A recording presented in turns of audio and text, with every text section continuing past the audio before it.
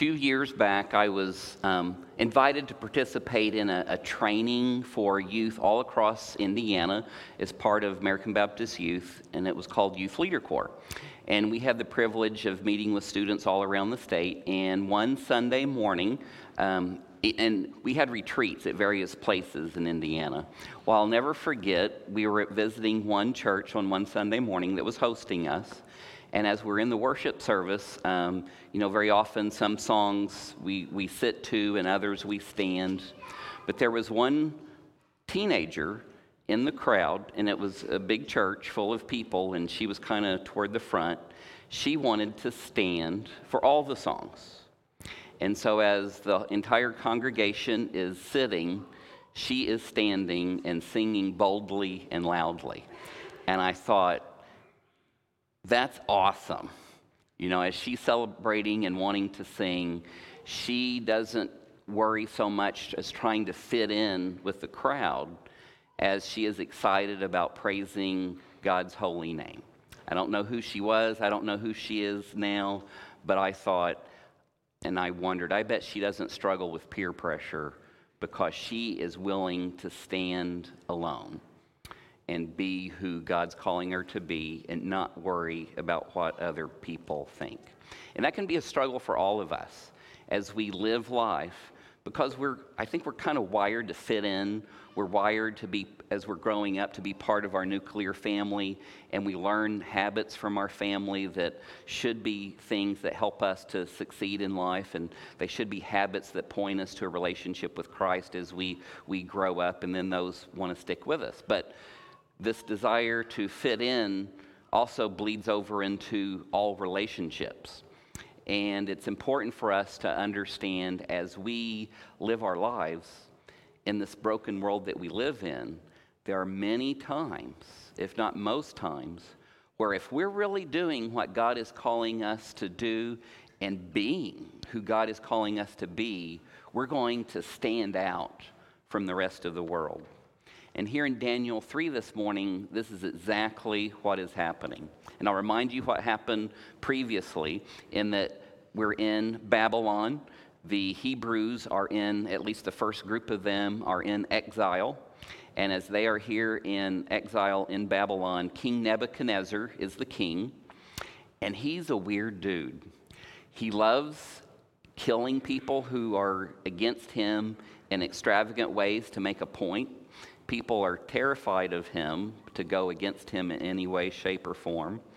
I can imagine a board meeting as they're discussing strategy on a battle or how to do economics or whatever.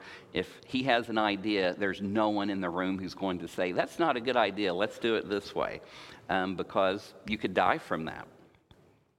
So he experiences a dream, and he calls people to interpret it. No one can, because first of all, he doesn't tell them what the dream is. The people have to know what he's dreaming and then interpret it. And Daniel comes forward saying, you're right, no human can do that, but there's a God above who can. And God has revealed that to me to share with you, not because I'm special, but because God is special.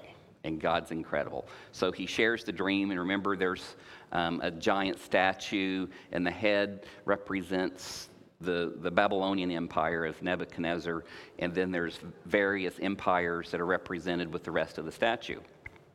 So Nebuchadnezzar, shocked by this, he falls down on his face in front of Daniel and says, basically, your God is God. A little time passes. Time enough as Nebuchadnezzar reflects on this statue where he is part of it. But then in his own mind, he's recognizing, I'm the most powerful human in the universe right now. I think I want to redo this statue in real life, but I want it to be all me. So it's going to be all gold. And I want to have this giant 90-foot statue, and he has this thing made. And not only does he have this giant statue of himself made, but he has the arrogance to say, I want everyone in the kingdom to worship this statue and bow down to it in homage. And when all the musical instruments play, that's the signal that everyone bows to my statue and worship, including all foreigners, all exiles, anyone needs to do this. And now he has an opening ceremony, and he invites all the people in leadership to come to this breaking in ceremony of the statue.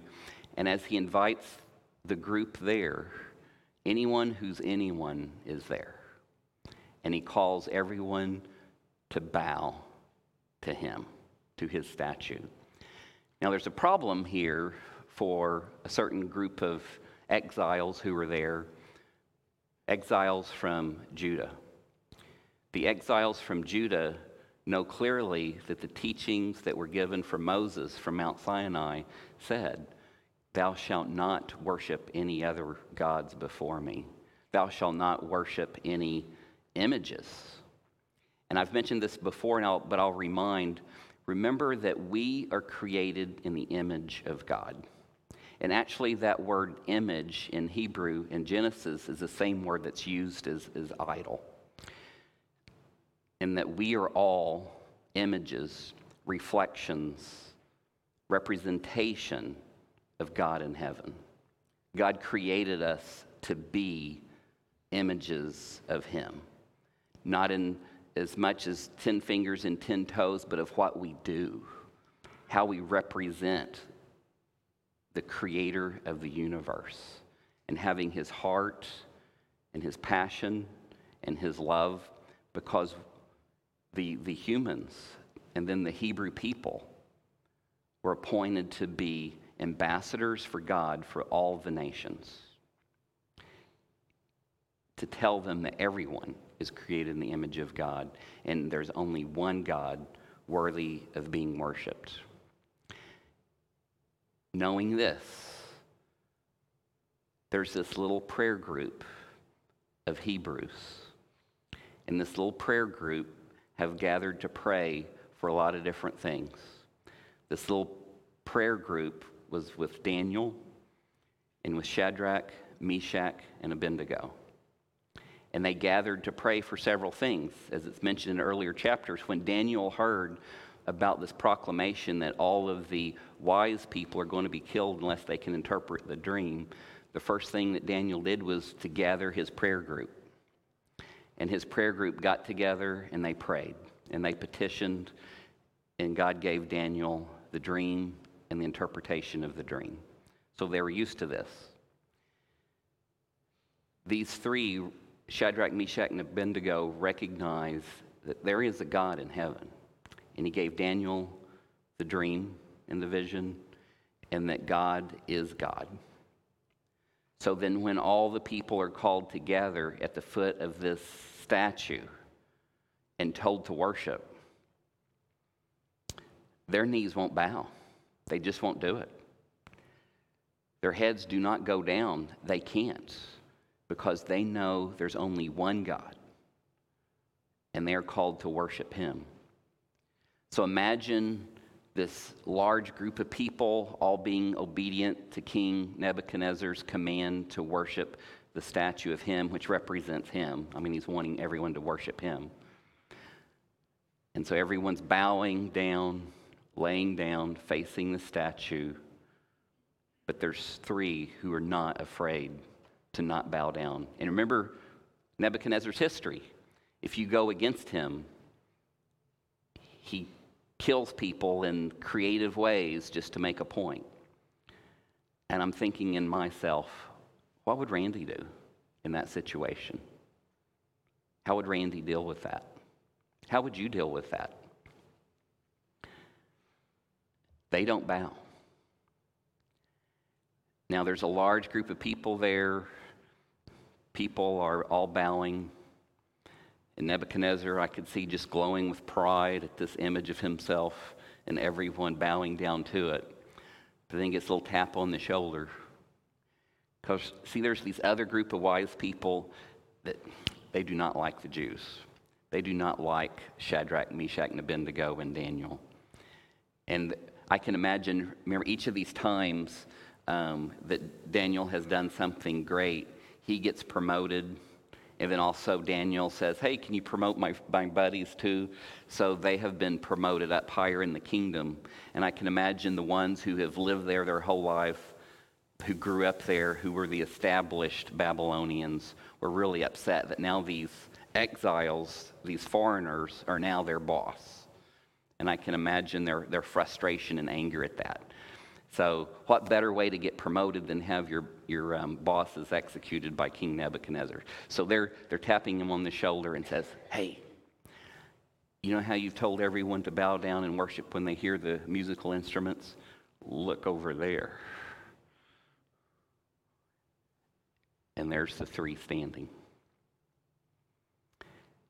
And what's surprising to me in the text is that I would expect him to just immediately have them executed. That would seem to be his MO of the past.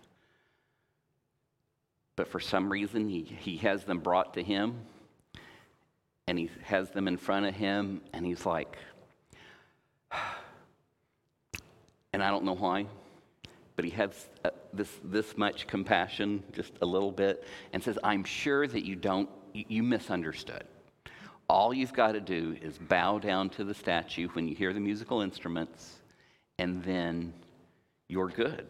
That's all you've got to do. And the three looked him in the eye, and they said, we can't do it. You see, there's this God in heaven, and he's able to deliver us. And he will deliver us.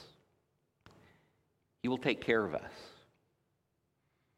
But even if he doesn't in the way that we think that he will, he's still God in heaven. He's still God in heaven, and he's still got our backs, even if he doesn't deliver us in this way. And then this is where we come in verse 19. Then Nebuchadnezzar was furious with Shadrach, Meshach, and Abednego, and his attitude toward them changed. He ordered the furnace heated 7 times hotter than usual. Talk about these furnaces. Archaeologists have, not too long ago, discovered in northern Iraq, which this would be part of the Babylonian Empire. So in northern Iraq, some of these what they were brick kilns to bake brick. And they were huge. Imagine this empire as they're building and creating this incredible city and this empire. They needed a lot of brick.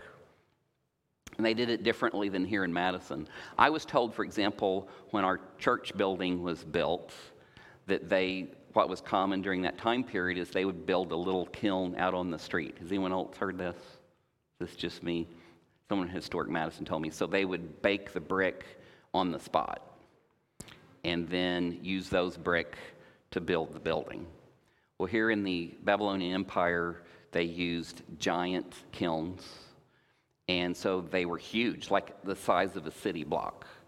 And they would fill what we would call today like skids of brick inside, and then just build huge fires in the building, and the whole thing would be a giant kiln to bake the brick.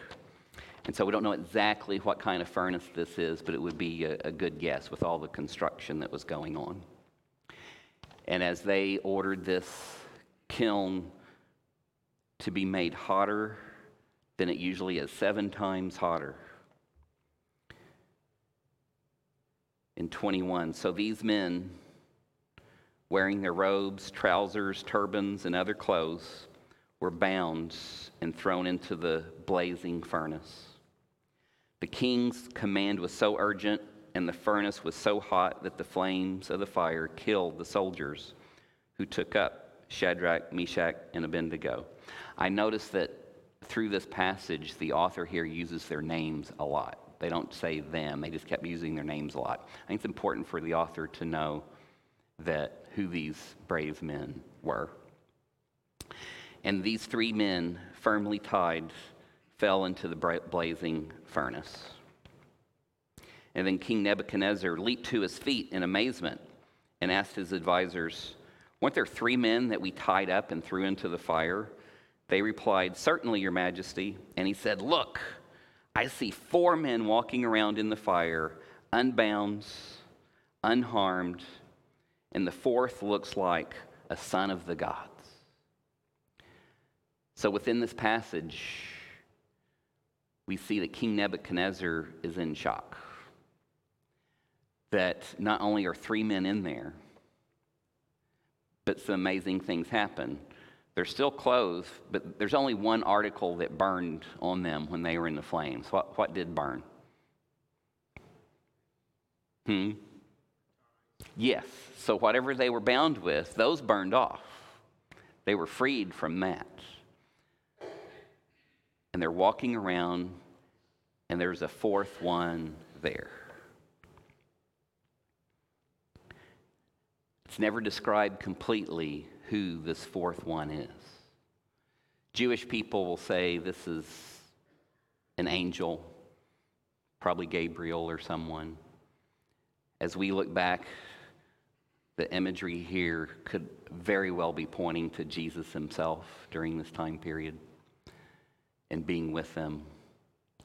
But something that we know for sure today is that Jesus is available and with us at all times. You see, as we live life, very often, because we don't have a visual right in front of us of the presence of Christ in our lives, but there is a way to live, to recognize that no matter what is going on in us, around us, what is going on, that the creator of the universe loves us so much and is present with us, even if we do not see him face to face the way that these three are. You see, if we live a life of that understanding, it's transforming. It gives us courage. It gives us ability to recognize that no matter what, I've got Jesus. Jesus is with me at all times. And it's a cute story, and I've told you before, but I'll say it again. One of my cousins, who was a elementary music teacher, like Sarah, was having a little girl sing a solo. And the girl said, "What's a solo?" And the teacher explained, that's when you go by yourself and you're the only one. And she said, "Oh, I can't do a solo." And she's like, "Why not?" She said, "Because Jesus is always with me. So I'm never alone." And then my cousin said her mom taught her well, that she truly brought with her an understanding that Jesus was always with her. You're never singing a solo. You don't ever sing a solo. The presence of God is with you. No matter what circumstance you face, no matter what you've had to endure, no matter this calling that God has given you that you just think is too much and you're not capable of doing that, you're not singing a solo. Jesus is with you. Jesus is with me at all times. And when we live that way, others can see it. Nebuchadnezzar saw it in a very literal way. It explains after this that as they came out of the fire, even their clothes did not smell like smoke.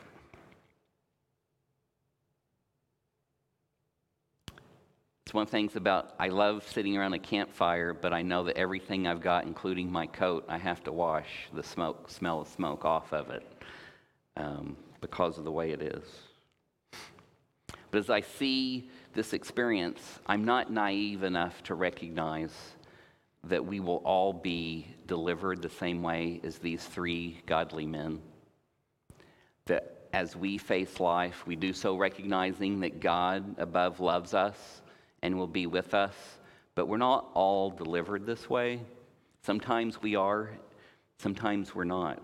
I kind of see it as there's three different ways to look at this.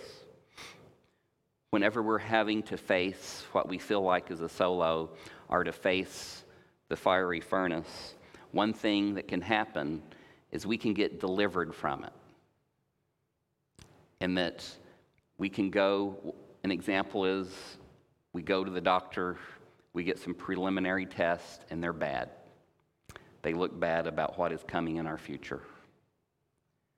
And then as we pray, "Lord, please don't let this be." And they schedule tests the next week. And as those tests get done, find out those first tests were an error. That's not the way it was. We can say, praise God, we got delivered from this and don't have to deal with it. Sometimes God delivers us that way. Sometimes God delivers us through it. That would be, we get the test results, they're not good. We gather our prayer group to pray about it. We get more tests, and it looks like things still aren't good. And then we go through the process that we have to go through it, and eventually things come out okay. So we recognize that God delivers in that way and walks with us through and does his healing work and his work in us as that process happens. And then there's a third way that sometimes we're delivered in it.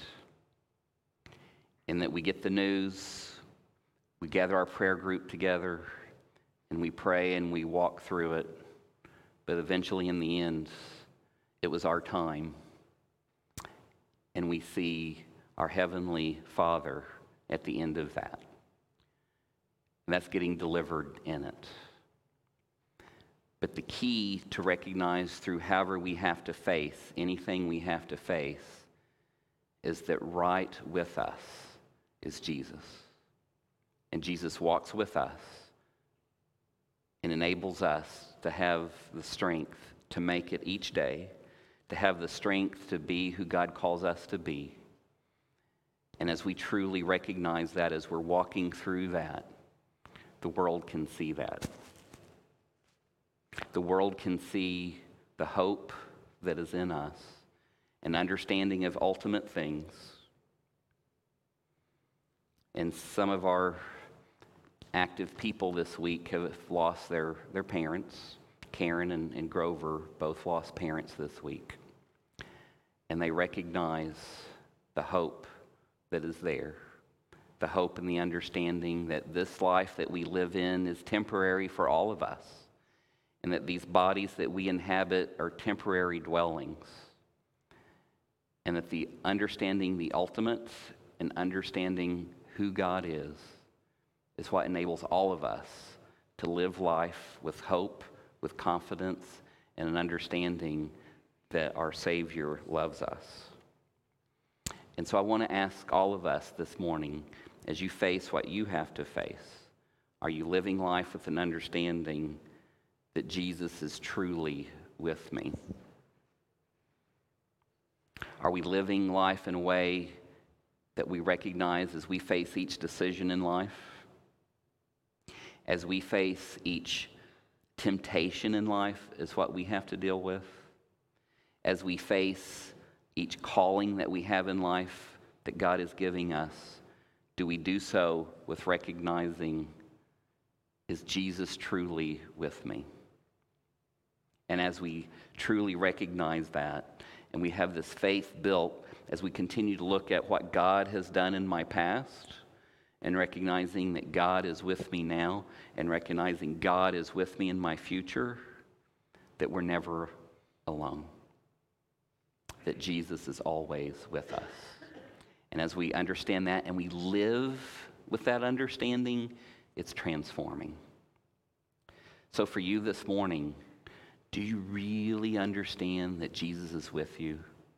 Do you really understand that Christ is calling you, come follow me? Leave your agenda that you have for yourself. Come and make my agenda your agenda. Come and make my life your life. Come and make my calling your calling. Have you joined that calling? Have you joined the family of God? Do you know what that looks like and what that means? Come and talk to me. You can call the church this week. Call me, contact me, email me. Come and talk to me this morning. I'd love to talk to you about what it means to be a part of the family of God, to live a life like Shadrach, Meshach, and Abednego. Let's pray. God, as we see this incredible example of faith, this incredible example of hope, this incredible example of being dependent upon you.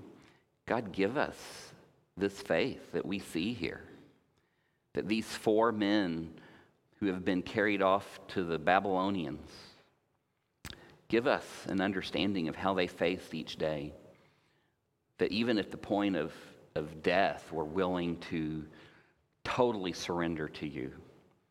God, give us that faith. In your precious name we pray. Amen.